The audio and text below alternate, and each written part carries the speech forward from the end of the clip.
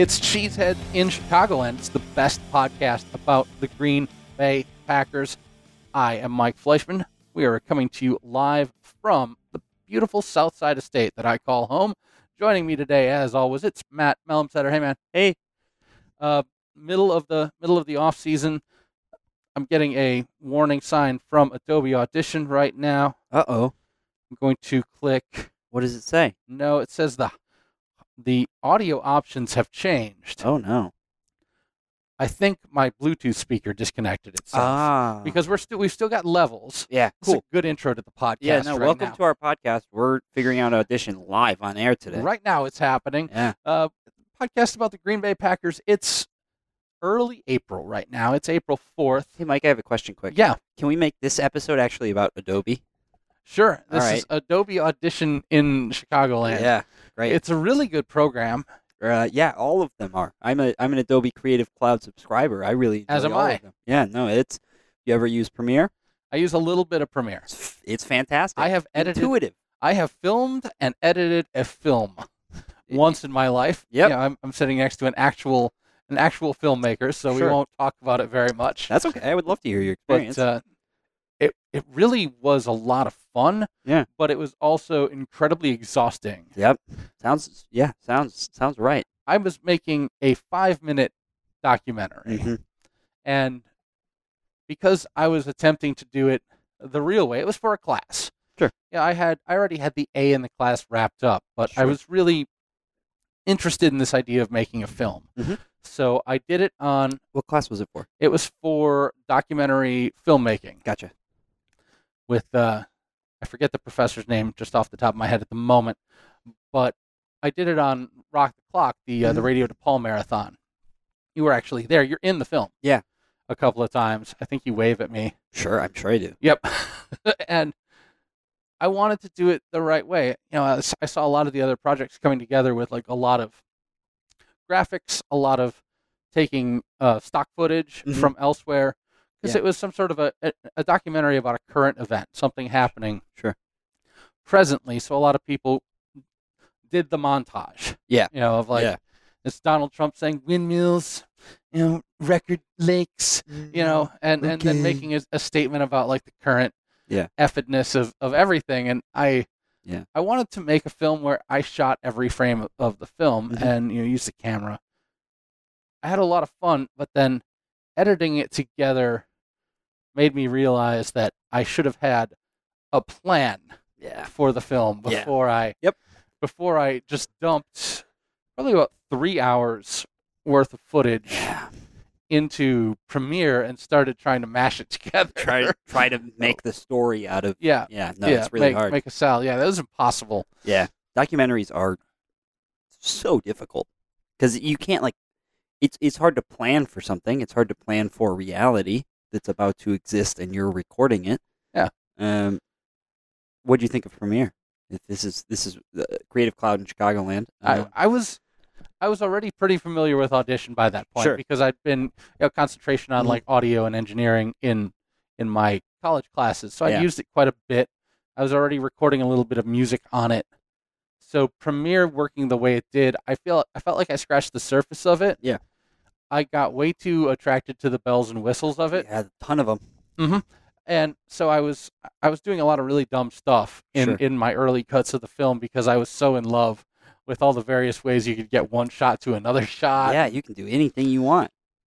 Yeah, I was making a lot of unnecessary choices, and I think Premiere is so good because we had a real filmmaker in that class. Yeah. And this guy named Ferris who brought his own equipment Mhm. and also worked in Premiere and put everything together. And so he's taking like an awesome digital camera Mhm. and his ability to do that and filming with his own sound equipment and his own cameras and his own eye and his own experience, he put together something that you could have aired on PBS. Sure. Had it been. I'm not going to drag Ferris on this podcast, so Sure. he could have put together something you could have aired on PBS. Yeah, if they'd asked him to. If they had asked him to, exactly. Yeah. I put together something that got me a grade. Yeah, yeah. And looking at the difference between what I did and what he did, Yours was a sketch. Yeah. His was a film. yeah, it's No, that's the too. discoverable sort of things Yeah. within Premiere. And I think everything with Adobe has that same thing, because I use Photoshop a little bit Absolutely. in an incredibly rudimentary way, just Yeah. to edit some advertising graphics for the companies that I work for's video stuff. Mhm. There are layers to all of these programs that I might never reach, but even on the basic stuff, it makes such a presentable product. I found that like I very recently for the first time was doing a edited podcast, a podcast where I went in and cut things up and used different takes. That's massive effort. And yeah, no, a lot of effort, and did sound design and stuff like that, and put music in and faded it and transition. And it was something I realized, like, oh, this is a lot of the same controls that carry over from Yep.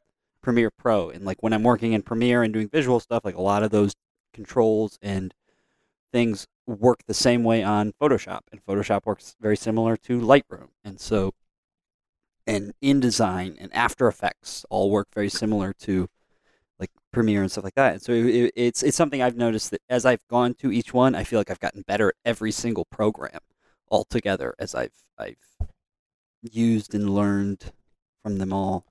Well, there are various sets of motions that you learn. Not Yeah. motions in like you don't wave your arm a certain way, but you learn to look like, hey, if I can do this to an image, Yeah. I can do this to a sound. I can do this to a video. I bet it's in there in the same way. Yeah. And you also learn that everything is customizable. Yeah. Yeah, my Audition,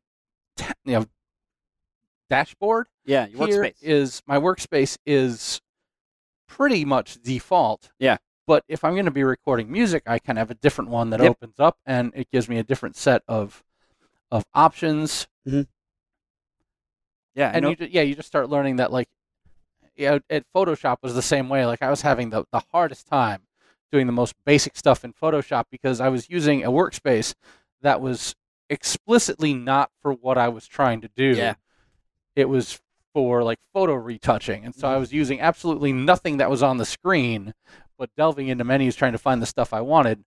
Flip that around, and all of a sudden, it Flies just by. immediately flies by. Totally. I think I have 4 or 5 different workspaces for Premiere Pro based on like what I'm doing that day, what part of the post-production stage I'm in. Different workspaces for everything. I couldn't be happier with the Adobe stuff. Using it for music is a bit different because you're not going to find a lot of help Sure. because it is not a popular music recording software. I was gonna say I'd never heard of using like Audition for music.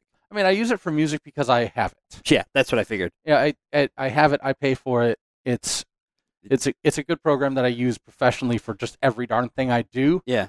Pretty much. So why not use it for that? It has the stuff you need to record music. It has a very good effects rack Mhm. where you can do all the stuff you need to tracks. Like, it has a good and wide ranging list of compressors and EQ and reverb options. You can do what you want to make the stuff you put in sound good. It has a metronome to it where you can have time. You can customize that really well. There's a lot of stuff in it, but yet it's not GarageBand. It's not Pro Tools. Yeah. Pro Tools was like $2,500. Yes. It's like crazy. I do not. I love I do not have the kind of money. I love Pro Tools. I hate how expensive you are, Mr. Pro Tools, Mr. Avid Media, Mr. Pro Tools. Listen, Mr. Tools. Mr. Tools, Mr. Tools. Listen to me. Yeah. If you ever want to have an episode on Cheeseheads in Chicagoland dedicated to your Yeah. namesake, Mr. Tools, you got to lower that damn price, John Tools. Mr. Tools, Mr. John Tools, the pro. Completely. I'm not going to stay on this for very long, but are you familiar with the person of John McAfee? Is that the man of McAfee security fame? Yes. Yes, sorry, it is. Fred. Oh, I it didn't mean to scares the cat. spook you. I didn't mean to spook you, buddy. I'm sorry. John McAfee, of course, is the titular head of McAfee security software. He is a absolute madman. I remember something very funny that he said about his own software, but I don't remember any of the words. And not like, and he's not a madman. And this is why I don't want to dwell on it, because he's not a madman in like sort of a fun way. Sure. He's a madman in a way of like there may be, there might be deaths involved with this man. He's like a hardcore drug addict. Oh my God. And just like a complete maniac. And he's been very, I think the thing that like makes him sort of, gives him any sort of media attention outside of like just people being appalled at him, is that he's rather funny and incredibly public about being a complete and utter maniac. Yeah, no, here's his latest tweet. Jesus came for me today. I feared I would have no opportunity to say goodbye, but he was only bringing tidings of our dope deals gone sour, yet still seemed retrievable. We saved every one. Yeah. I don't know what that means. I don't know what that means either, but yeah, John McAfee is an absolute crazy person who got a lot of money for a bad security software. Yeah, for some terrible program. Yeah, for a program that my mom doesn't know how to use. So there you have it. That's McAfee in Chicagoland. Let's see. That was not an ad. We were not paid at all. That was purely out of the joy of our hearts. Love you, Adobe. Yeah. Go for it, Adobe. The Milwaukee Brewers, incredible start. Yeah. If I can switch gears. Sure.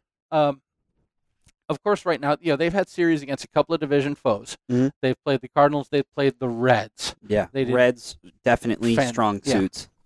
Definitely a really good team there in the Cincinnati Reds. Well, the Cardinals are expected to be decent this year. New manager.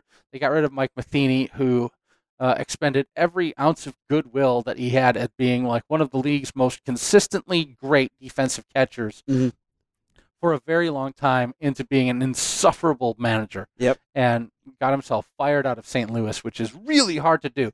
And taking care of them is important. The Cubs are coming up. The Cubs are coming off a really slow start. They can't seem to play defense right now, and their bullpen can't throw a scoreless inning at the moment. Yeah. I just want to, just for anyone out there who's like a Cubs fan checking out this podcast, like, your panic is amusing. Yeah. Oh my God. I'm enjoying it. My Cubs Twitter's been blowing up. Oh, I want to destroy Twitter. 3 innings into game 1, everyone is just like, "Well, it's over. It's over. End the year. Year's done. Year's finished. We're done." Yep. That is not how it works in baseball. I don't know if you've... It's 162 games. Yeah. Nothing matters until like game 81. Then we can be like, all right, there's some issues now. Well, and you're right in at least to the fact that if everything pans out the way we think it will, in which I expect the Cubs to rip off something in the vicinity of a 15 to 20 game win streak. Yeah. This season, they are built to win. Yeah, they're good. They're very, very good. They're built to score like 7 to 8 runs a game, and just rip opposing pitchers apart. The fact that they're playing like total garbage right now is amusing. Yeah. But I fully expect them to be in it. It's also April 4th. But if things continue the way they are, these early games, like the Cubs coming out of the gate playing as if they're still half asleep, this could matter down the stretch. It mattered. Yeah. It mattered last year. Yeah. Certainly towards the end, where all of a sudden the Cubs couldn't get a hit and the Brewers just climbed right back at them. It's not great path. Yeah, just by continuing their consistent play. What I like about the Brewers start is that, it's kind of been dependent on the fact that they're getting good pitching from guys who are unproven and who, I don't think Woodruff is going to keep on being as good as he has been throughout the season. His ERA is going to climb up towards 5. A lot of these guys are. But they're getting good at bats. Yeah. And they're working counts. They're trying to get ahead of pitching. And that bodes well because even in bad stretches, they're going to be in position to win games. Yeah, if you can play smart and work counts, like, you'll find a way to score runs. Yeah, you'll find your way on base. You'll find a way to score runs. That's what's been encouraging about, like, because you can look at the Brewers and be like, there's going to be a regression to the mean. Especially they're going to be without Nabel all season. That means Hader's most likely the closer. They're probably going to be buyers on the trade market. Yeah. But the way they work the plate at bats and the way they have a lineup of calm hitters is so impressive. Christian Yelich has probably the best swing I've ever seen. Yeah. I thought Chris Davis might have had that Hey, in Baltimore. hey. I don't want to talk about Chris Did Davis. Chris Davis hurt you in a special way? Chris Davis going back to last year. I guess I haven't checked the box score today. Orioles lost to the Yankees 8-4. I'm an Orioles fan. Oh, okay. Chris Davis over his last 34 going back to last year with 22 strikeouts. Yeah. Yeah, he for a few years, you're absolutely right. It was a thing of beauty to watch. His swing just made me so happy. Just made me so happy for a few years, like in 2012 to like 2014. Just a beautiful man. What's the origin story of you being an Orioles fan? When I was a 6th or 7th grader, I went to a baseball camp in Aberdeen, Maryland. I'm from Aberdeen, South Dakota. So I traveled a long way just to end up in Aberdeen. And met Cal Ripken Jr. Oh, that'll do it. That'll do it. Cal Ripken Jr. was also born in my hometown, Aberdeen, South Dakota. Oh, there you go. And because his father was the manager of the Orioles, I believe it was AAA team, but it might have been double or single A in like the 50s, like way back when. My hometown had a Orioles affiliate minor league baseball team. There you have it. That makes perfect sense. There's kind of some small connections there. I just was like, well, I hate the Twins, so let's be an Orioles fan. Yeah, I guess I didn't think about it that way. Of like, if you grew up in South Dakota, yeah, who are you going to root for? It's the Twins. The Colorado Rockies? No, That's too. I mean, if you're on the west side, yeah, it's the Rockies. I grew up on the east side, pretty close to the Minnesota, a few hours from the Minnesota border. So it's kind of like Twins or choose your own adventure. And I chose the Orioles, which has at times been fun. Has at times in 2012, 2013, when Machado got called up, they made the playoffs for the first time in a decade. I was there. It was a lot of fun. I got to go to a game down the stretch, Manny Machado's rookie season, and see that. But really, besides that, it's just been disappointment. Yeah. Just constant disappointment. Oh, the Orioles are really bad. Yeah, no, they're horrible. They are. I'm actually not cheering for the Orioles this year. I'm cheering for the Norfolk Tides, their AAA team, which today is Norfolk Tides opening day. So April 4th, everyone, go cheer on the Norfolk Tides. Awesome. Today in Norfolk. Let's see if they've played yet. If they're won, they've not. There's no score yet. Cal Ripken Jr. also my brother-in-law, Amy's little brother's favorite player. Yeah. And by little brother, he is 36 now. Sure. He'll always be in that role though, the little brother role. Yeah, absolutely. It's like all of our, I say like little brother, little sister about people who are like getting towards 40 like me. I like that Cal Ripken Jr. transcends things. Because you are a young man. I am. Nearly 2 decades younger than me, and like people, and like Cal Ripken can still be like a hero to you, just the same way that he's like, a lot of people of my generation's favorite baseball player, along with like your Ken Griffey Jr. And he's also like my boss's favorite baseball player. Yeah. My boss is like 64. Yeah. He was just like so consistent, and so he was able to play shortstop and third base as he kind of aged out, and was able to be there every time. He was someone you could count on every day, and I think that consistency and that stability is something that resonates with a lot of people. Ichiro, Ichiro as well. Norfolk Tides update as we're recording. Okay, good. First pitch, baby. It's top of the first. DJ Stewart's at the bat. He's a chunky power hitter in the Orioles farm system. I think we're going to see him in the pros this year. He's a big-time power hitter. I like him a lot. Like more Sandoval or more Schwarber? Think Schwarber, but like short as hell. I think DJ Stewart's like 5'10", but as large as Schwarber. They say he's 6', 230. I think he's more like 5'10", 250. He's a big boy who hits the ball long ways. Yeah, we're gonna understand Ichiro's legacy better in the next like 3 or 4 years, as we start to actually realize, because we just took him for granted for like 20 years. A man who essentially had most of a career in Japan and then came to the major leagues and had 2 more careers. It's unbelievable. It's insane. Yeah, baseball's really good. Adobe products are very, very good. Starting off with a lot of good things today. Do you Yeah. have any bad things to talk about? The Alliance of American Football. That's a bad thing. That's a bad Yeah, thing. no, that's a bad thing. We had a brief and torrid affair. Yeah. With the I got hot. AAF. I got hot and heavy Yeah. with the AAF Yeah, for you a did. few weeks. And hey, look, I was still watching some of the games until like pretty recently. Like Johnny Manziel got into the league. I was watching that shit. But that was must-watch television, and it's no more. It is no more, and they folded with, I believe, 2 weeks left in the regular season. Yeah, And a 4-week playoff Yeah. still to go. Of course, players get absolutely nothing They had except for eviction notices. I'm sure a lot of guys. They had to buy their tickets home. Yep.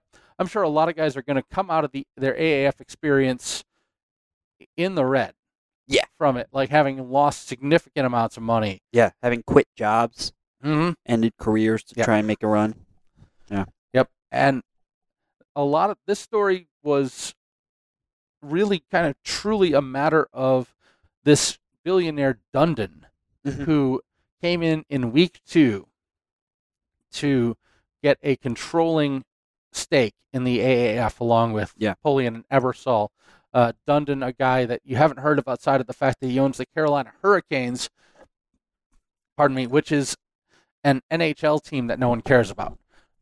Yeah. In a state that doesn't like hockey. Yep. So he comes in with a $250 million investment into the AAF. And now remember, like, we two random football guys in Yeah. Chicago. I We're would even talking about the AAF. hesitate to give us the title of football guys. I would say football doofuses. Yeah. I'll be a football guy. goofs. They pay me to talk about football on the radio. Yeah, okay. In you can America, be a football so guy. I I am a football goof. Yeah. Yeah. I demand to be a football You guy. can be a football guy. I'm a football because goof. Otherwise, I have to send my paychecks back. So Dundon comes in and buys a $250,000 stake in something that everyone, including football goofs, Yeah. were saying was going to take minimum 5 years to truly establish itself Yeah. as a product and possibly at that point be profitable. Yeah. Dundon comes in knowing this because everyone on Earth knows this. Yeah. And pulls the plug with 6 weeks left to go in their first season because he gained a controlling stake in it.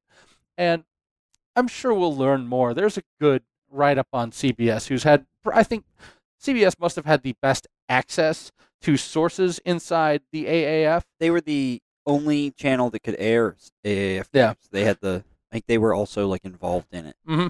Ben Kercheval is the author of this read that I've gone through here. The best article I've seen breaking down what happened to them. And from what I can tell, it's really a matter of just impatience. Sure. A guy who took over control of it. And, we talked about the AAF being a petri dish for software to enable real-time situational gambling. Yeah. On a lot of different sports platforms and not just football, and the AAF essentially being a league that allows for the situations required to test situational gambling, which its inception was very cynical. So you'd think like, well, maybe Dundon just stole that. Yeah, Like a true yeah. venture capitalist. Like a true capitalist, just put in his $250 million to sort of undercut from MGM Mhm. this software. But no, the intellectual property of that software does not go to Dundon. It stays in the Ebersol MGM Polian side of this. So from what you can tell, Dundon isn't walking away with anything tangible that he can continue to profit from in this arrangement. He just gave someone $250 million and then peace. and then pieced. And it said, no. And left. Yeah, it's technically he's only eating $70 million. The rest of it, the other 18 was other 180, I should say, was Yeah. coming down the road. So he decided to not put that in. And you continued to watch the AAF. I watched it in the first 2 weeks, and then I was like, I'm fine without football, actually. Yeah. And also, I mean, I didn't watch every game in full. I watched, I would say, 1 to 2 games a weekend. there's Yeah, it was starting to solidify. Yeah. Yeah. It was starting to kind of build a little bit of a fan base, a little bit of consistency. You could tell that the butts and seats were not filling up. But, I think there really is a need for a development league to the NFL. Outside of the college game, I think there really needs to be a professional paid development league that's more refined than the practice squads and is paid unlike college football. That was a large part of the actual folding. Part of the impatience was preliminary negotiations with the NFL Players Association. Yeah. Were not yielding anything, which, of course they weren't. Yeah, no, duh. You have to be patient. Yeah. Like things don't happen immediately. Yeah, everything that's being said is about how patient people need to be in order to make this work, but it's gone. Rest in peace. Rest in peace. They tried to get out in front of the XFL, which is still coming next year. God, I can't wait to watch Vince in an McMahon. Imaginary universe. I can't wait to watch Vince McMahon now eat however much money he's just going to try and put into the XFL. Trust me, it's all going to go to nothing. Yeah, that is... Because if there's one man who does not have patience, I have a feeling it's going to be Vince McMahon. It's such a strange thing because... Did you catch... I don't know if you're a regular watcher of John Oliver. I used to be. I'm not really anymore. Yeah, neither am I. Sure. I'm not... I find on the whole John Oliver show is telling me stuff that I'm already aware of. Yep. And taking longer to do it than he needs to. Yeah. And so that's why it doesn't have a lot of appeal to me, but they recently did one on the World Wrestling Entertainment thing. Sure. Vince McMahon's company. I still want to call it the World Wrestling Federation because that's what it was when I actually cared. What does the E stand for? Entertainment? Entertainment, I believe. They had to change it to WWE because WWF belonged to the World Wildlife Foundation. Yeah, the one with the panda. Yeah, the one with the panda. And they couldn't exist simultaneously. I know. So that change happened before I was ever aware of professional wrestling. That change happened after I'd stopped giving a shit. Sure. Yeah. So we are in that's kind of in a black zone for both of us. Yep. But I remember reading about the WWF or people mentioning the WWF and me being like, what are you talking about? The Panda Company does not do wrestling. That is not a thing. You're talking about the WWE. They make the pandas wrestle? They don't make the pandas. That's why they're endangered. That's inhumane. I don't know. I mean, even what Oliver went over in the episode was essentially a retread of what people who watch wrestling have known for a long time, is that it's fake. Well, yeah, it's fake. Yeah, no, it's also crazy. that Vince McMahon maintains and his business is set up around the idea that wrestlers are independent contractors and not employees. And essentially, he has one of the absolute worst records on workplace safety and employee treatment of anyone at his level of business and notoriety. And just the idea that's going to go just the idea horribly. that an actual competitive football league and not a non-competitive the WWF is essentially Cirque du Soleil. Yeah. The idea that that is going to work in a sport that has the current widespread awareness of both labor issues and health and safety issues that contact tackle football does. The idea that you're going to get away with being Vince McMahon in that arena in 2020. No. Because holy crap. No. You are hard pressed to find a wrestling fan older than 16 years old who is not deeply conflicted right now. Yeah. About their enjoyment of the product. Yeah. And a lot of them who continue on in enjoyment of the product do so in the way that a lot of us who enjoy morally suspect things in this day and age, we don't pay for them. Sure. We just sort of take them in through YouTube. Yeah. Or we take them in a non-paid kind of thing with the idea that if no money from my pocket is reaching the creators of this, who I don't find to be upstanding, then we're all going to be okay. Which, but that's an ethical question for another podcast Sure. and another day as to whether or not that's proper. But that's the way that a lot of people are approaching wrestling now. Yeah. Is like acknowledging that it sucks for the people involved with it and it's dangerous, and you can't have. This is really the first generation that we've seen of like wrestlers dying by the hundreds at this point, but somewhere between like 40 and 60, and not living. Wow. Yeah, not. I didn't know that. I guess I'm not really up on retired. Deadspin.com has a feature that they call Dead Wrestler of the Week. Whoa. And they haven't done it regularly for a while, but yeah. What's the typical like cause of death? Steroids, head injuries, Sure. heart disease, drugs, alcohol. Holy cow! Yeah.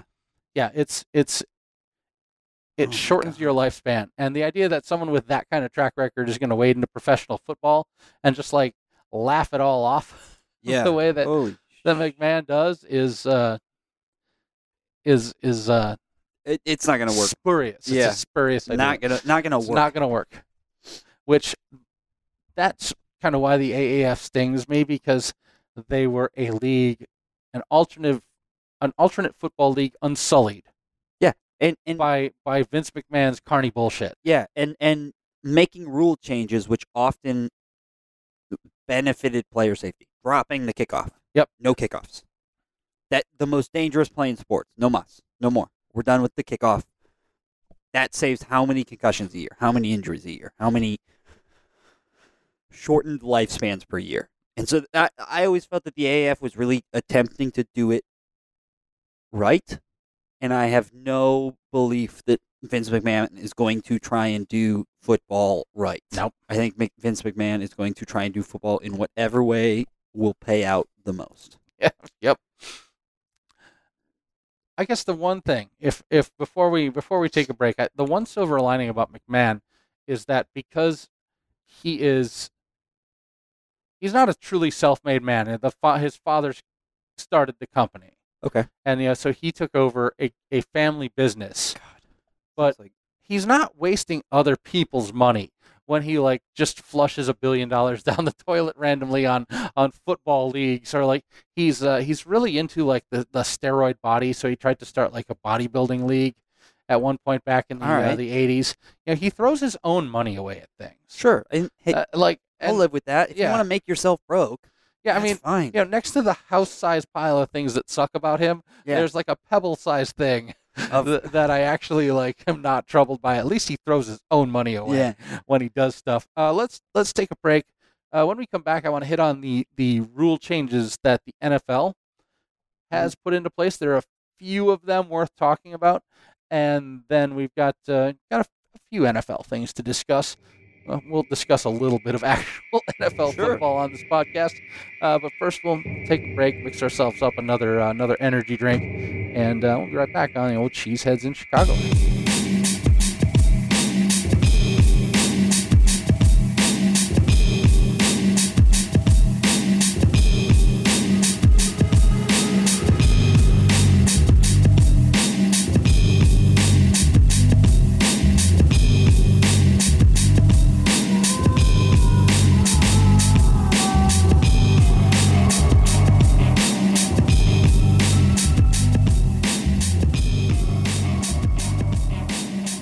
It's Cheeseheads in Chicagoland, best podcast about the Green Bay Packers. I'm Mike Fleischman. That's Matt Melmsetter. We are on Twitter at Cheesecagoland. I'm on Twitter at MP Fleischman. He's on Twitter at Melmsetter. Yeah. Follow us on Facebook. Mm-hmm. I don't. We do this every other week, so I forget about I forget where we all are, because we're in the off season very much. But we're on Facebook. Group's called Cheeseheads in Chicagoland. Mm-hmm. Check us out there. Send us messages. Send me money.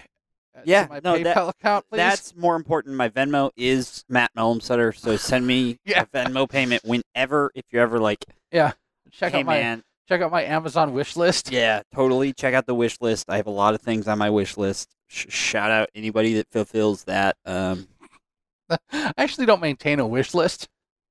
I will now that we've Yeah. said this, I will make a fully fleshed out wish list with everything I could ever desire.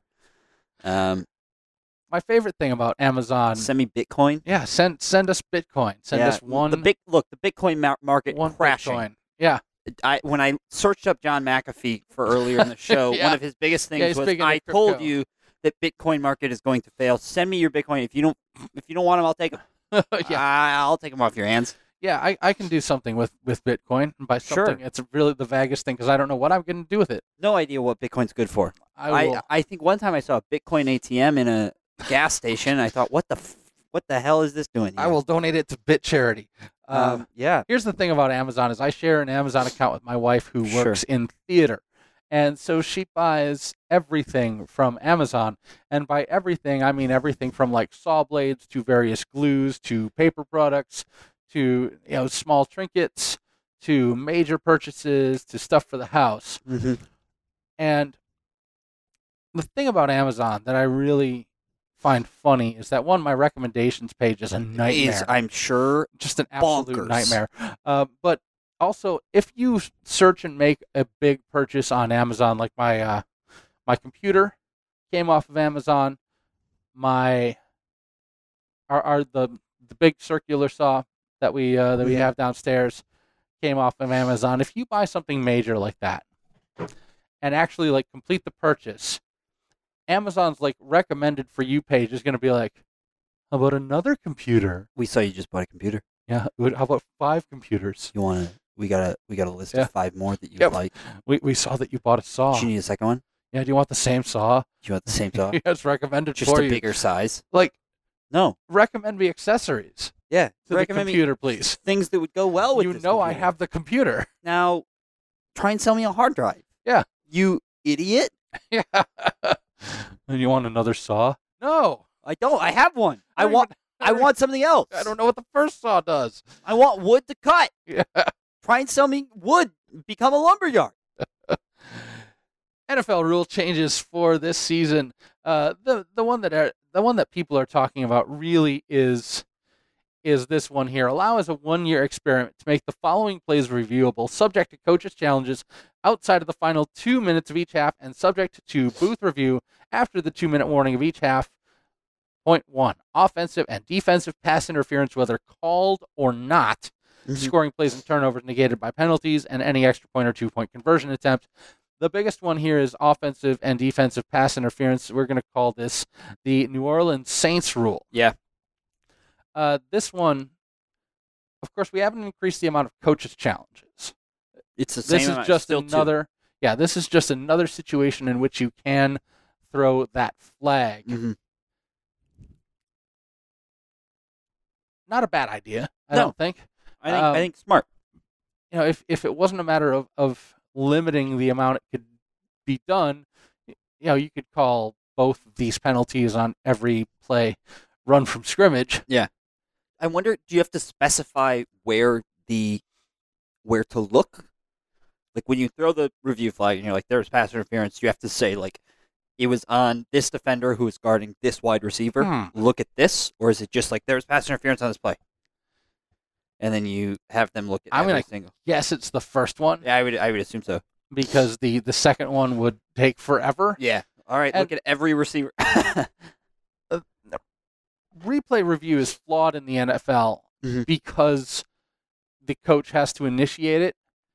And it's a double-edged sword in that you have to keep the games from lasting 4 hours. Yeah. Because they last too damn long already. Yeah. But doing it into where like, okay, you're out of red flags. Mm-hmm. Andy Reid, there's no more red flags in your pocket. It's just yesterday's chicken. Yeah. That's in there now. Don't reach in there. So if the referee makes the worst blown call on earth ever, you can't do anything about it if you've already challenged twice and you're not within the 2-minute warning. Yeah. I've never liked that, but I've come to understand it's sort of like a necessary evil compromise to keep the games from lasting 4 hours. Mm-hmm. And otherwise, just be constant challenges. You'd never stop playing football. People would be angry all the time, saying you were wrong. It's not a bad rule change, and no, I'm very happy with it. I think another thing that we're going to lose with the AAF is a proper petri dish for rule change. Yeah, experiments. They They eliminated the kickoff. That's And kind of it worked beautifully. where we pick off. It worked beautifully. It didn't really change the tenor of the game all too much. The Sky Judge, I think, was an idea that needed refinement, but was going to come into its own. Yeah, and I thought every time they used the Sky Judge, I was always like, good. Mhm. It just made it right. It just made it how it should have been if there weren't humans messing up. Yeah, that kind of thing. That's where we're going to miss the AAF. Yeah. Is in the way that it was a petri dish for actual like progressive reforms to the rules of the game. Yeah. The other thing that the AAF did that I loved was the elimination of the onside kick. Mm-hmm. So the onside kick, like the percentages of converting an onside kick over the last 4 years or something has dropped from like 23% to like 7%. So it's basically impossible. In the AAF, it became like 4th and 15 at the 35-yard line. If you convert it, you get to keep the ball. And what it did was it put real players in a position to succeed versus, all right, now Brandon Bostic's going to go out I knew there. you were going to bring him up. And instead of that, it's a situation where, okay, Aaron Rodgers is on the field. Aaron Rodgers gets to try and make this play. Pat Mahomes is on the field. Pat Mahomes gets to try and make this play. Actual players that people want to watch make plays are now on the field to make plays instead of it coming down to a kicker and a bunch of guys who don't see the field versus a bunch of guys who don't see the field and like one receiver trying to catch the ball on an onside kick. The other significant rule change, and the one that caught my eye, is allow officials to disqualify players for flagrant football plays in addition to non-football plays, meaning that previously, of course, you could only eject a player from the game for something that happened outside of the scope of the play. Yeah, there are plenty of things that you could call on a player for a play while play was happening, but now you can also disqualify players for that. Yeah. And like that's been a long time coming. Yeah, a huge. I mean, it's been in the college game for a while. Mm-hmm. The targeting rule is it's finally instituted in the NFL, which is Vontaze Burfict can't take off someone's head and get to continue playing the game because it happened in the scope of the play. It's now, hey man, we told you can't do that. You freaking did it. You're gone. You don't get to do it again. Ugh. Yeah, it's been a long time coming, and it really is necessary because the real dangerous stuff doesn't happen after the play's over. No, it happens during the play. That's why football is the way that it is. Also, blindside blocks are now personal foul 15 yards. Good. Anywhere on the field. So Good. that is now also no very good. blocks. Yep. So those are your major rule changes happening right now. There hasn't been much movement on the free agent market since we last talked. Where was it here? Jordan Howard got traded off the Bears. This is something that I wanted to bring up. Yeah, they're dummies. Yeah, that's my thinking is that my main criticism of the Bears under Matt Nagy is that Nagy puts the cart before the horse. Sure. In a lot of situations, he really thinks that his scheme is what's winning them games, and not the idea that, like, okay, you have the reincarnation of Darren Sproles on your team, for one. You have a couple of good wide receivers. And you have the single best defensive player in the league. Yeah. Lining up with a defense that was middle of the pack without him. Yeah. That's what wins you games. Like, Matt Nagy's scheme is cool. Like, it's great. It's flashy. It has style. And he does some crazy. He makes linemen receivers. Madman. Yeah, madman. Never seen that before. Oh, geez. The idea that this incredibly reliable running back. You said third leading rusher overall since 2016. Yep, third in yards. Like this very consistent player. You trade him away for a sixth that might become a fifth in 2020 because he doesn't fit your second-year head coach's scheme. As if your second-year head. I mean, he's still on the rookie contract. I have a hard time buying into the idea that any coach in the world has a scheme that's more important than productive players. Yeah, absolutely. A scheme is not going to win you a game. Your player's execution of the scheme is going to win you games. And you, as a coach, need to make sure that the scheme is benefiting the players that you have. And what Matt Nagy did, and why Jordan Howard struggled a little bit last year, was that Jordan Howard didn't fit into Matt Nagy's scheme. Well, I'll tell you what. Adjust the scheme for the guy who's third in the NFL in rushing over since 2016, but also still struggled last year. Adjusted a little bit. I mean, obviously Terry Cohen is someone that you want in the backfield. I want him back there 40% of the snaps. Sure, I think that might even be a little bit high. Like, I don't think he can handle 40% of the snaps. Well, there were so many games last year where he was only touching the ball like 5 to 8 times. I mean, I like the idea of like Cohen as the running back in that, like, if you put him in the backfield with Howard, you can split him out. You can adjust your blitz packages on it. You can send him in motion across the field, like do anything. It's not like you have 4 wide receivers that you really desperately need to have on the field at all times. He's just a guy who added so much to your thing. The idea that, and you let Howard go in the offseason when he's kind of at his lowest point of like coming off a season where no one in Chicago seemed to want to use him, and he was just, they tanked his trade value and then traded him. Yeah, for basically nothing. If you get 2 weeks into this season or 2 weeks into the preseason, that's going to start, there are going to be a few teams that thought they had good running backs. Those running backs are going to disappear. Yeah, they're either going to not perform well or get hurt because that's the life of running back. And now Jordan Howard's value has shot up. Mm-hmm. Yeah. What the heck? What? Why not hold on? It's not like Jordan Howard. Your scheme isn't more. Your scheme and that roster spot are not more important than that. It's a silly move. And like, who's getting every carry now next year? I mean, like you were saying, they have 3 draft picks. Yeah, I think it's 3 or 4 draft picks. I think only 1 in the top 100. This pick that they got for Jordan Howard is 2020. It's not 2019, so it will not be in this year. It's next year. Like, is it Mizell? Is it Cunningham's gone? Like, is it Mizell? Is it Mike Davis? Is it? They don't have anybody that's going to step up and take the majority of carries in Jordan Howard's role. And so I guess the idea is that Mitch Trubisky is going to be good enough where you can throw the ball at almost every play. Which I'll tell you what, he's not. And I'll also tell you what, it's not a winning game plan. Yeah. This one was interesting because to me, Jordan Howard is like your perfect safety valve running back. I just don't know what kind of scheme you're running that doesn't include like the ability to hand it to a guy up the middle and get 4 yards. Yeah, and average somewhere in the realm of 3.7. Yeah, 3. Even when he's bad, that's what he's averaging. Last year, I mean, we talk about a bad year for Jordan Howard. 935 yards, 3.7 average per carry, 9 touchdowns, 20 receptions. Oh, clearly this guy's awful. I mean, that's a good year.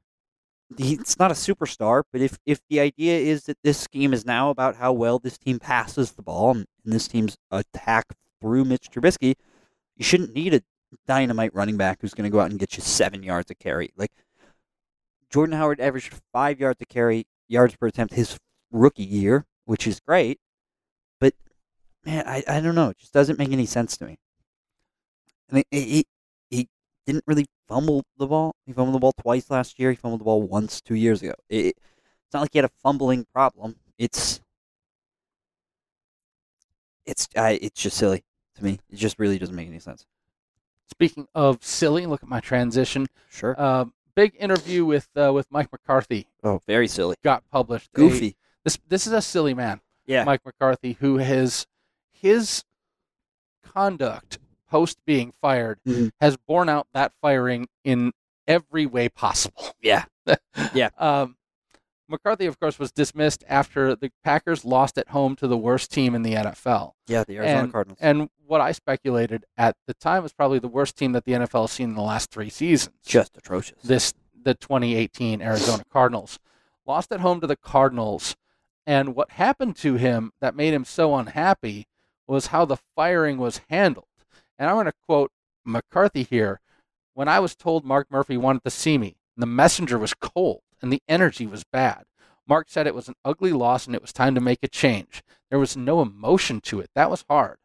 That exit, frankly, the exit really stuck with me. It was hard to swallow. Well, I mean, my first question is like, is Mark Murphy supposed to be like emotional about it? Is he supposed to be happy? Is he supposed to leave the door open? Like, this isn't a breakup. Like you're not gonna like continue this down the road or something. Like this is, hey Mike, you lost to the Cardinals, you're done, bro. Yeah. You can't lose to a team that was 2-9 at the time. That's unacceptable. Yeah. You're fired. Yep. Yeah. Please leave. Please empty out your locker. If you want to say goodbye to the players, you can do that next week. Please leave. And it was a matter of things trending downward for a long time, and everyone on earth looking at the Packers could tell that things were wrong and that this was going to happen. Yeah. Oh, totally. It became, and people like me who would, like when this podcast started, I defended McCarthy in a lot of ways. Yeah. And I think what the podcast did, which is make me look very hard at every minute of every Packer game except for that one that I didn't watch and instead got drunk on the podcast for. Yeah, sure. That's fine. Yeah, that was awesome. That was fun. Yeah, that was a good episode. Good time with but that. It made me look at 60 minutes of Packer games throughout an entire season and the preseason. Yeah, and then some things really caught up to me. Yeah, became clear. Yeah, became really clear that like, oh, this can't continue. It's a bad offense, and you're not getting what you want out of your players. And yeah, people don't seem to care. And that's the other thing that made Mike so darn angry is Murphy revealed that a players' council, which the team compiled to help provide input on the new coach, communicated a feeling of complacency that they wanted to change. They wanted the new coach to come in and remove a sense of complacency that had spread around the team. And that also makes Mike McCarthy angry. He says, when you throw out words like complacency and accountability, that bothered me. That's not accurate.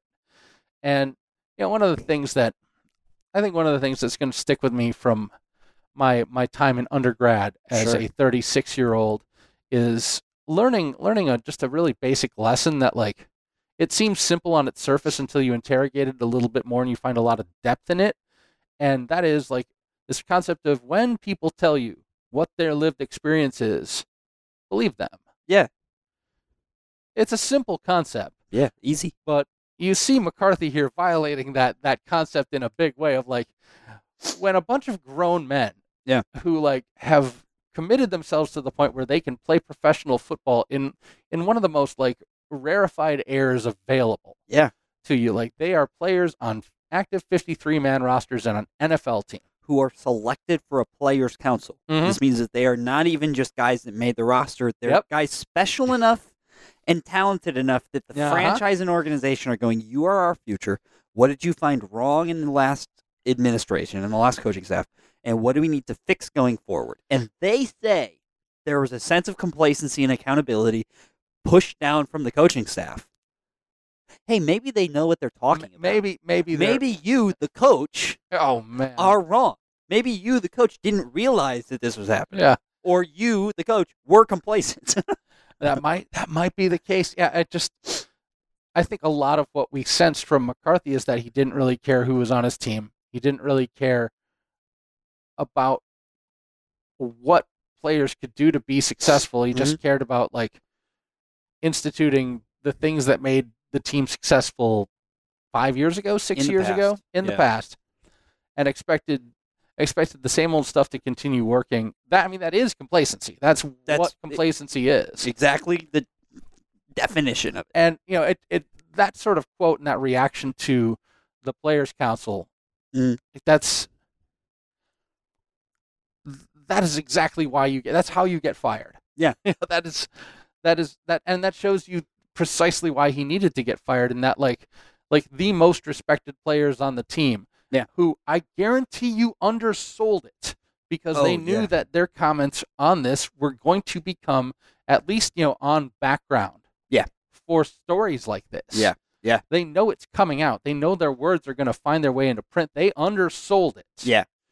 Because you don't just put the real tea out there. Yeah, no. You sanitize it for public consumption a little bit, and McCarthy gets word of the undersold, sanitized version of what the Players' Council thought, and immediately goes like, "Oh, they're totally wrong." That's not true. Yeah. All right. Well, it is. Yeah. I don't know what else you really need to know. So That's a silly situation right there, and it's a crappy end to a coach's legacy. Of course, McCarthy. I think McCarthy had the exact same attitude towards what was going to happen to him this offseason. Mm-hmm. He very much had an attitude of complacency and sort of entitlement. Yeah. In that, he watched a lot of the old Packers organization move to the Browns.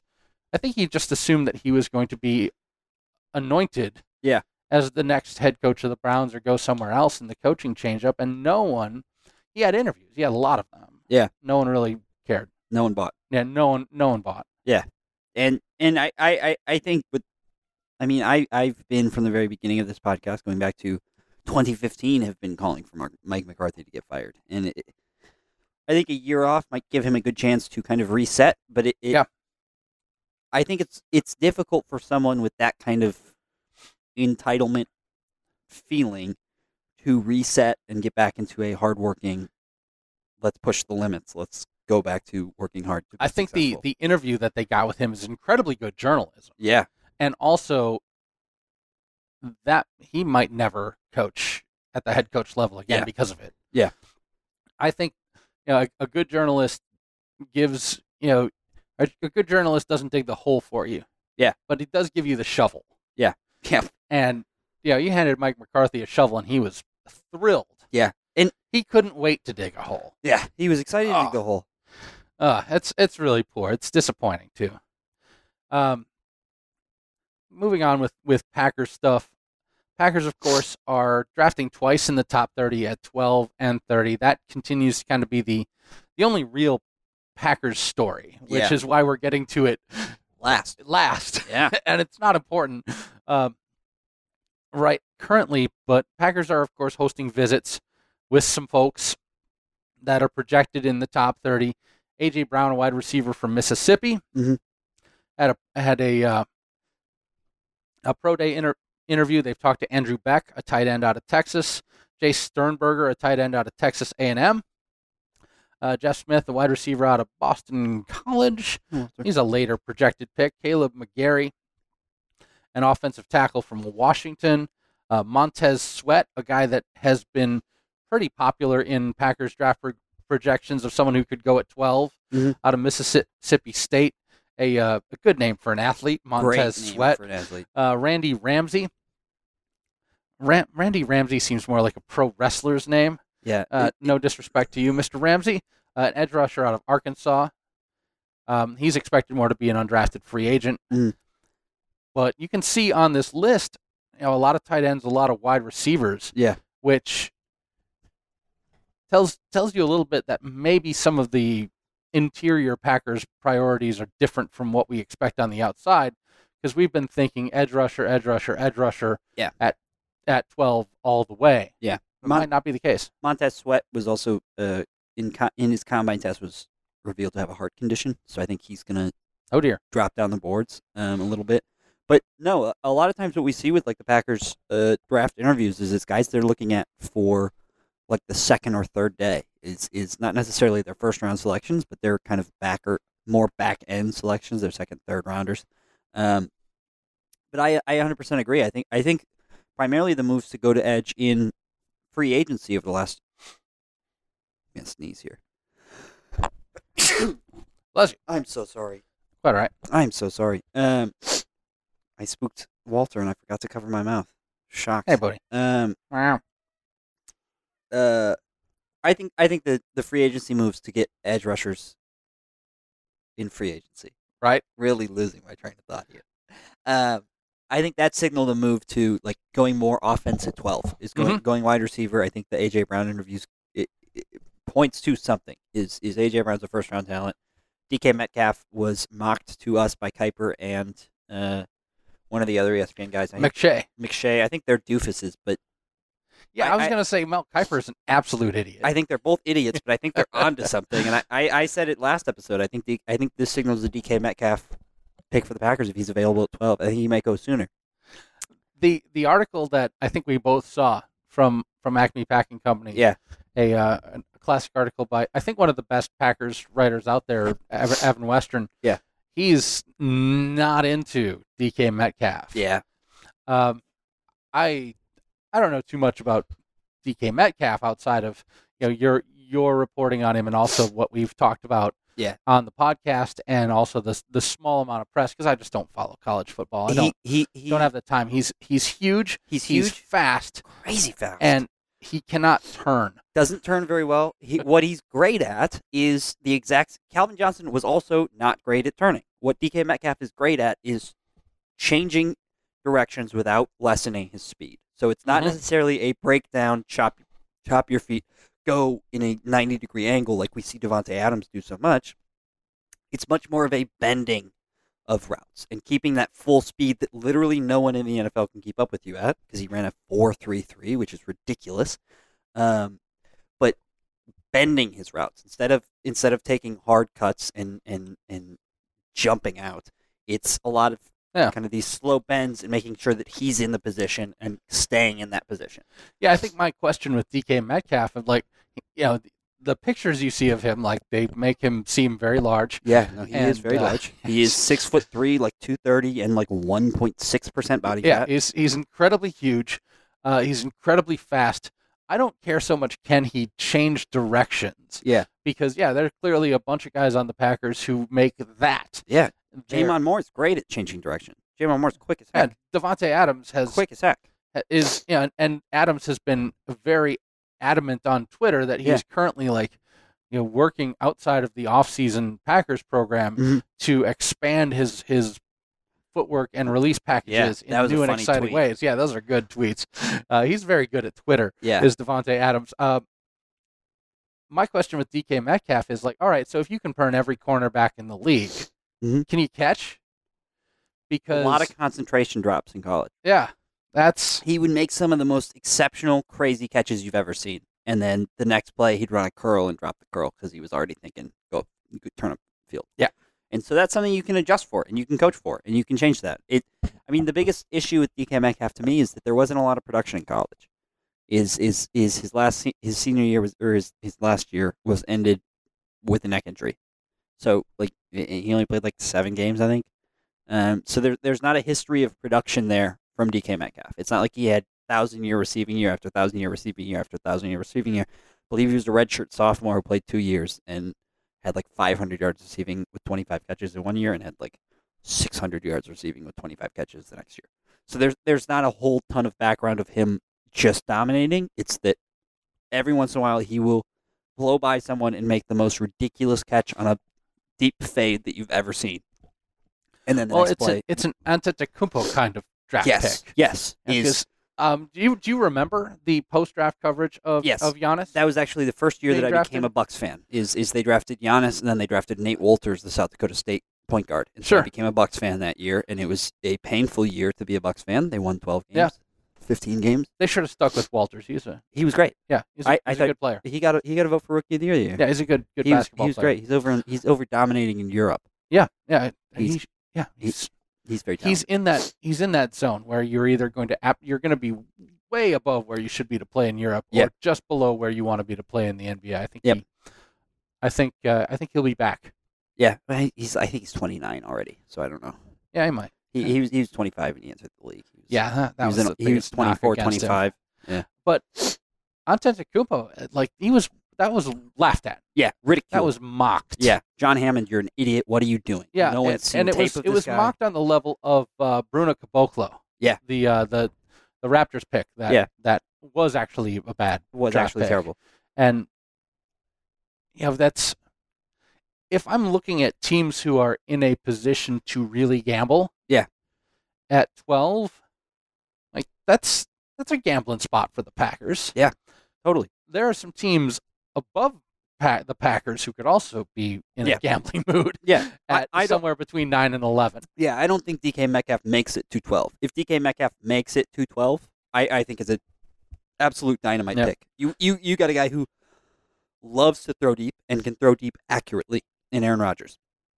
You've added to a already pretty strong line with Billy Turner. I don't think there's any reason you don't take DK Metcalf if he pops up. Is if Ed Oliver's on the board as well? Oh, if Ed Oliver's on the board, you take Ed Oliver.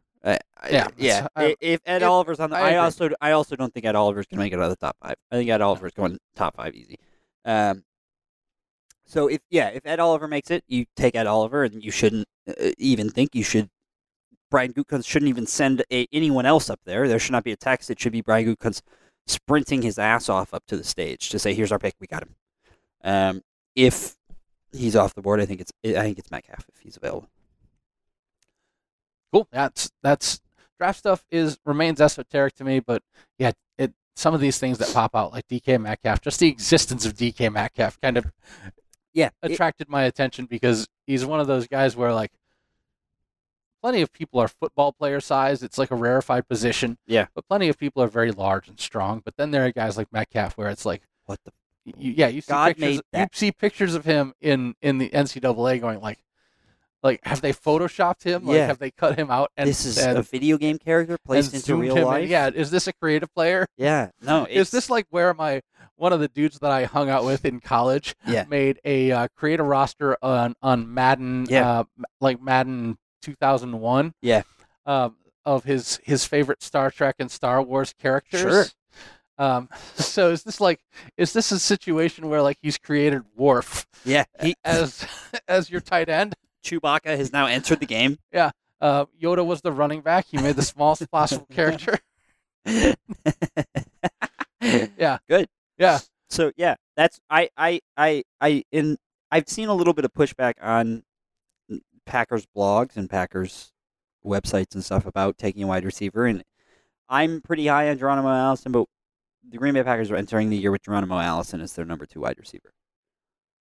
And as good as Geronimo was to begin last year, I don't think he's number 2 material. So the idea is either Marquez Valdes-Scantling takes a massive jump, which I don't think is going to happen. He was not terrible last year, but I didn't really see a lot from Marquez Valdes-Scantling. We didn't really see a ton from EQ. We saw basically nothing of Jamon Moore. So if the idea is that one of those 3 guys is going to make a leap into the echelon of they can be a number 2 target, I don't think it's going to happen. I also don't think the one guy that we have who is of maybe that talent is good enough either.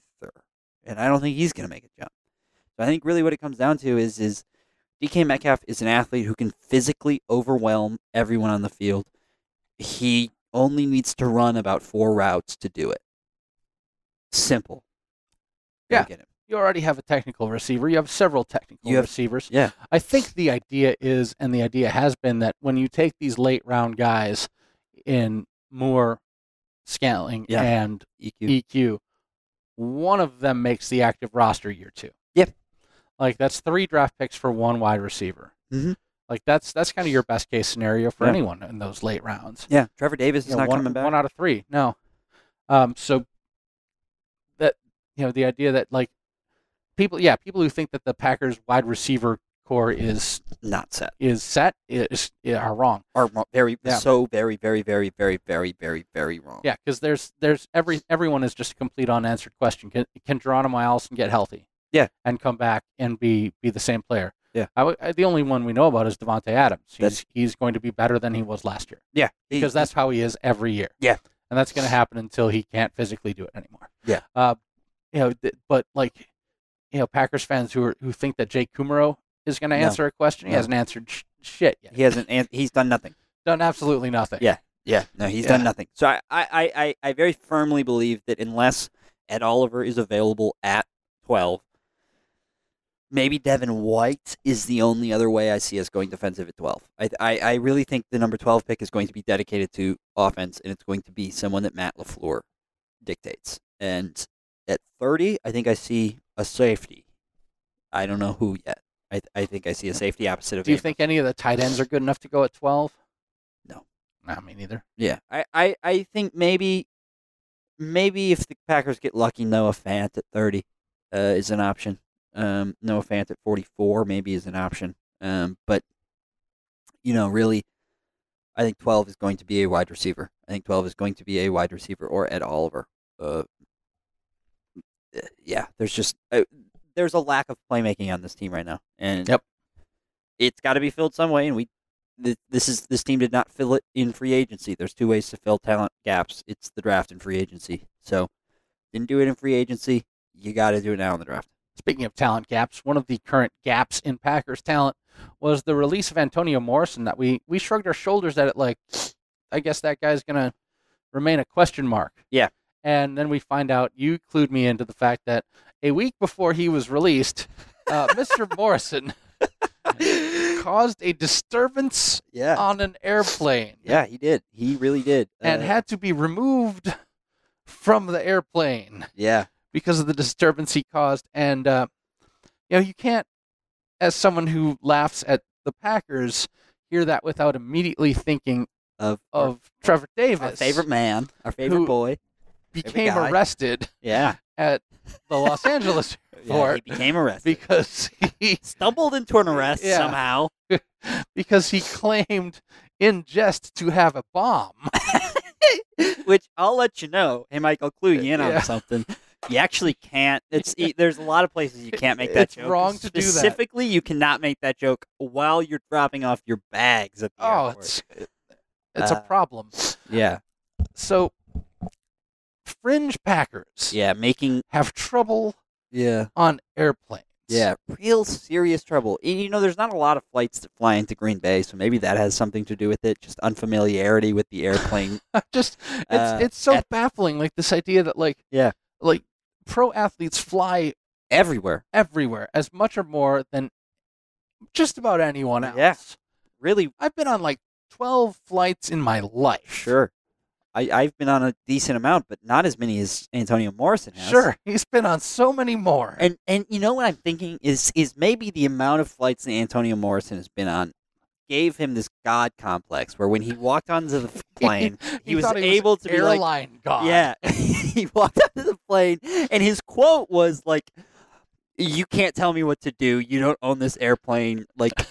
God, what did he? You can't tell me what to do. Do you have the exact message that I sent you up? Because I quoted his. I don't. Dang, I'm gonna find it right now because he said something just bizarre, just like fuck you. I own this airplane. You don't own this airplane. I do. A week before Antonio Morrison was released, he had to be removed from a plane where he said, "Fuck you. You don't own this plane. I can do whatever I want." So I think the amount of flights Antonio Morrison took gave him this idea that he was airplane god, that he was the king of the private airplane, and when he got onto a public airplane, he still thought that he was the king of the private airplane, and was upset that they were not listening to him when he said, "Wait, we need to make a stop at the McDonald's before we head out." Hey, hold up. Yeah, hold up. We got to go through the drive-thru first before we take off. And they were like, "No," and he was like, "You don't own this airplane. I do. I do whatever I want." And they said, "Please leave." And then the Packers said, "Please leave." So, Antonio Morrison, we wish you all the best in your continued NFL career, including various attempts to fly on airplanes. Good luck. I hope they let you back. I certainly do. So, that's really silly. Yeah, dumb. Yeah. I think that's a good place to stop. This is going to be a long episode, even after I cut a few things out. Yeah. And we didn't really... we took a couple weeks off. Yeah. Players are reporting next week already. Yeah, April 8th. Yep. Yeah. Yep, Matt LaFleur gets to run his first team meeting. Everyone going to come back and meet the new boss. Yeah. As I understand it, he was allowed to do it like April 1. But then they would have to take a week off. So if he pushed it to April 8th, they were able to go consistently, no time off. So I think a good decision there, and I'm very excited to hear this get started and hear kind of the rumblings out of the locker room at first, and it's almost football season. Yeah, I like the whole thing about complacency is that if the players say we have to combat complacency, like 3 years of McCarthy kind of phoning it in. Yeah. Has created complacency within players that they are going to discover. Yeah, that they didn't realize. This spring. That they didn't realize, and there are going to be troubles. Yeah, this is not going to go 100% smoothly. Yeah, this is a team that is going to. Some people are going to be challenged, and I'm not a prognosticator. I'm not going to tell you who I think is going to find themselves challenged or not. I think a few of the very likely candidates for that are already not on the team anymore. Yep. So And I think what we've seen is that like Brian Gutekunst is on top of getting rid of guys who are not fully committed or were complacent already. We saw a lot of guys who were complacent get shipped off mid-season last year. he is into getting rid of guys. Hello, haha, Clinton Dix. Yeah. Goodbye, haha, Clinton Dix. Guys do find themselves gotten rid of. Yeah. So one final note before we go. Jordy Nelson has officially retired from the league. Yep. Just not really able to continue. Of course, he blew out his knee at a time in his career where he was already having to transition to being a different kind of player than he was. He was able to come back from that and be really successful for a short while, but it didn't sustain itself. No. And so he's going to step away. I don't anticipate this being like a take a year off and come back kind of situation. No way. Yeah, he's going to be done. So it's. I've heard rumblings that he's looking to sign a one-day contract to retire a Packer. He also said in an interview that if Aaron Rodgers called him and asked him to come back and play, it would be hard for him to say no. Yeah. But I don't expect that to happen at all. Jordy Nelson is not. That if we're looking, if this team and the Packers are looking to get away from that era of Aaron Rodgers plays superhero ball, finds one man open 20 yards downfield after 10 seconds of scrambling. If we're looking to move past that, bringing Jordy Nelson back is not the way to do that. Nope. That's not how you move past that era. How you do it. So I don't expect him to come back at all other than one day to retire a Packer. Yeah, I was surprised that hadn't happened already, actually. Yeah. There you have it. Cheeseheads in Chicagoland for this 2 week span. One more thing. I have one more thing. Let's do it. I want to take it back to that Mike McCarthy interview. I just realized this. They Rob Demovsky is ESPN's Packers beat writer who conducted the interview and asked Mike McCarthy about his relationship with Aaron Rodgers. McCarthy had nothing bad to say. Sure. So just one thing that struck me very particularly. Yeah, we did end last week kind of complaining about the general tabloid coverage of Rodgers. Yeah, and it's just a consistent thing of McCarthy being like, yeah, you're going to struggle if you're in a relationship with someone for 13 years. You're going to have disagreements, but there was no like sweeping thing. He was like, Rodgers was involved with the scheme. It was not a thing of us hating each other. It was just a thing of sometimes you disagree with someone, especially when they're a world talent. Yeah, and I think a lot of the bigger picture out on the field is that, and something that we said on the podcast is that, like, you know, you lost the separation of those two roles in a certain way, and that Aaron Rodgers found himself, he was doing, for my tastes, 100% too much coaching from the post-game podium. Yeah. And that bothered me to no end. That told me about a lack of accountability. Yeah. In a big way, because no one was telling him, like, hey, don't do that. Don't do that. I'll call out the guys if they need calling out. Like, we'll coach up the guys. Yeah. You have a certain role. Like, you are afforded quite a bit of leeway as an all-world player and a first ballot Hall of Famer. Yeah. But it was way too much for my liking. Yeah.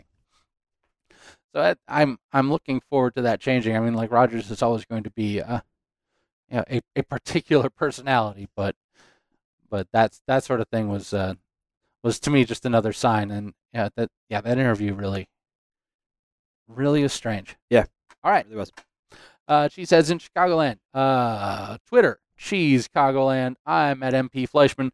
He's at Mellum Setter. I'm off to do 4 baseball games in 2 days. Wow. So that's a lot of baseball. Yeah. Hope that I still have a voice. I hope so. By the time game 2 on Saturday starts. Sure. Because I'm not sure that I will.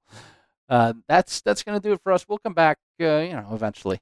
Sure. I'm sure there'll be a headline or two in another couple of weeks that we'll want to talk about. Yeah. And once everyone gets together, there are going to be rumors out of training camp, pictures of, like, dudes riding bicycles around. Yeah.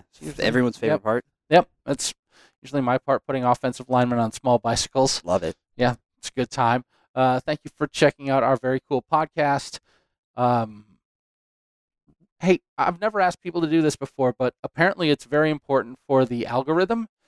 If you have listened to this podcast, and I know you do out there because I do see the numbers. Sure. If you listen to it, especially through iTunes, if you could give us a rating or a review, preferably a good one. But look, if you give us a bad one, I will also not complain. Podcasts that get ratings get pushed up in the algorithm, and podcasts that get reviews get pushed up even more. Okay. Apparently, is how that works. Okay. So I've never asked, but yeah, if you've been enjoying this podcast, even a review that's just like those two are guys. Yeah, that they're would be, human that'd be beings, fine, and it's all right. Yeah, this show contains speaking. Yeah. That would. I wish they were drunker on air. Yeah, I agree. So do I. Yeah, you're right. I agree. Yeah. If you could do that, that'd be great. Thank you so much, though, for even if you don't rate and review us. Thank you for listening to our podcast, and we will come back in another 2 weeks. Until that time, Stay cheesy, baby. all right.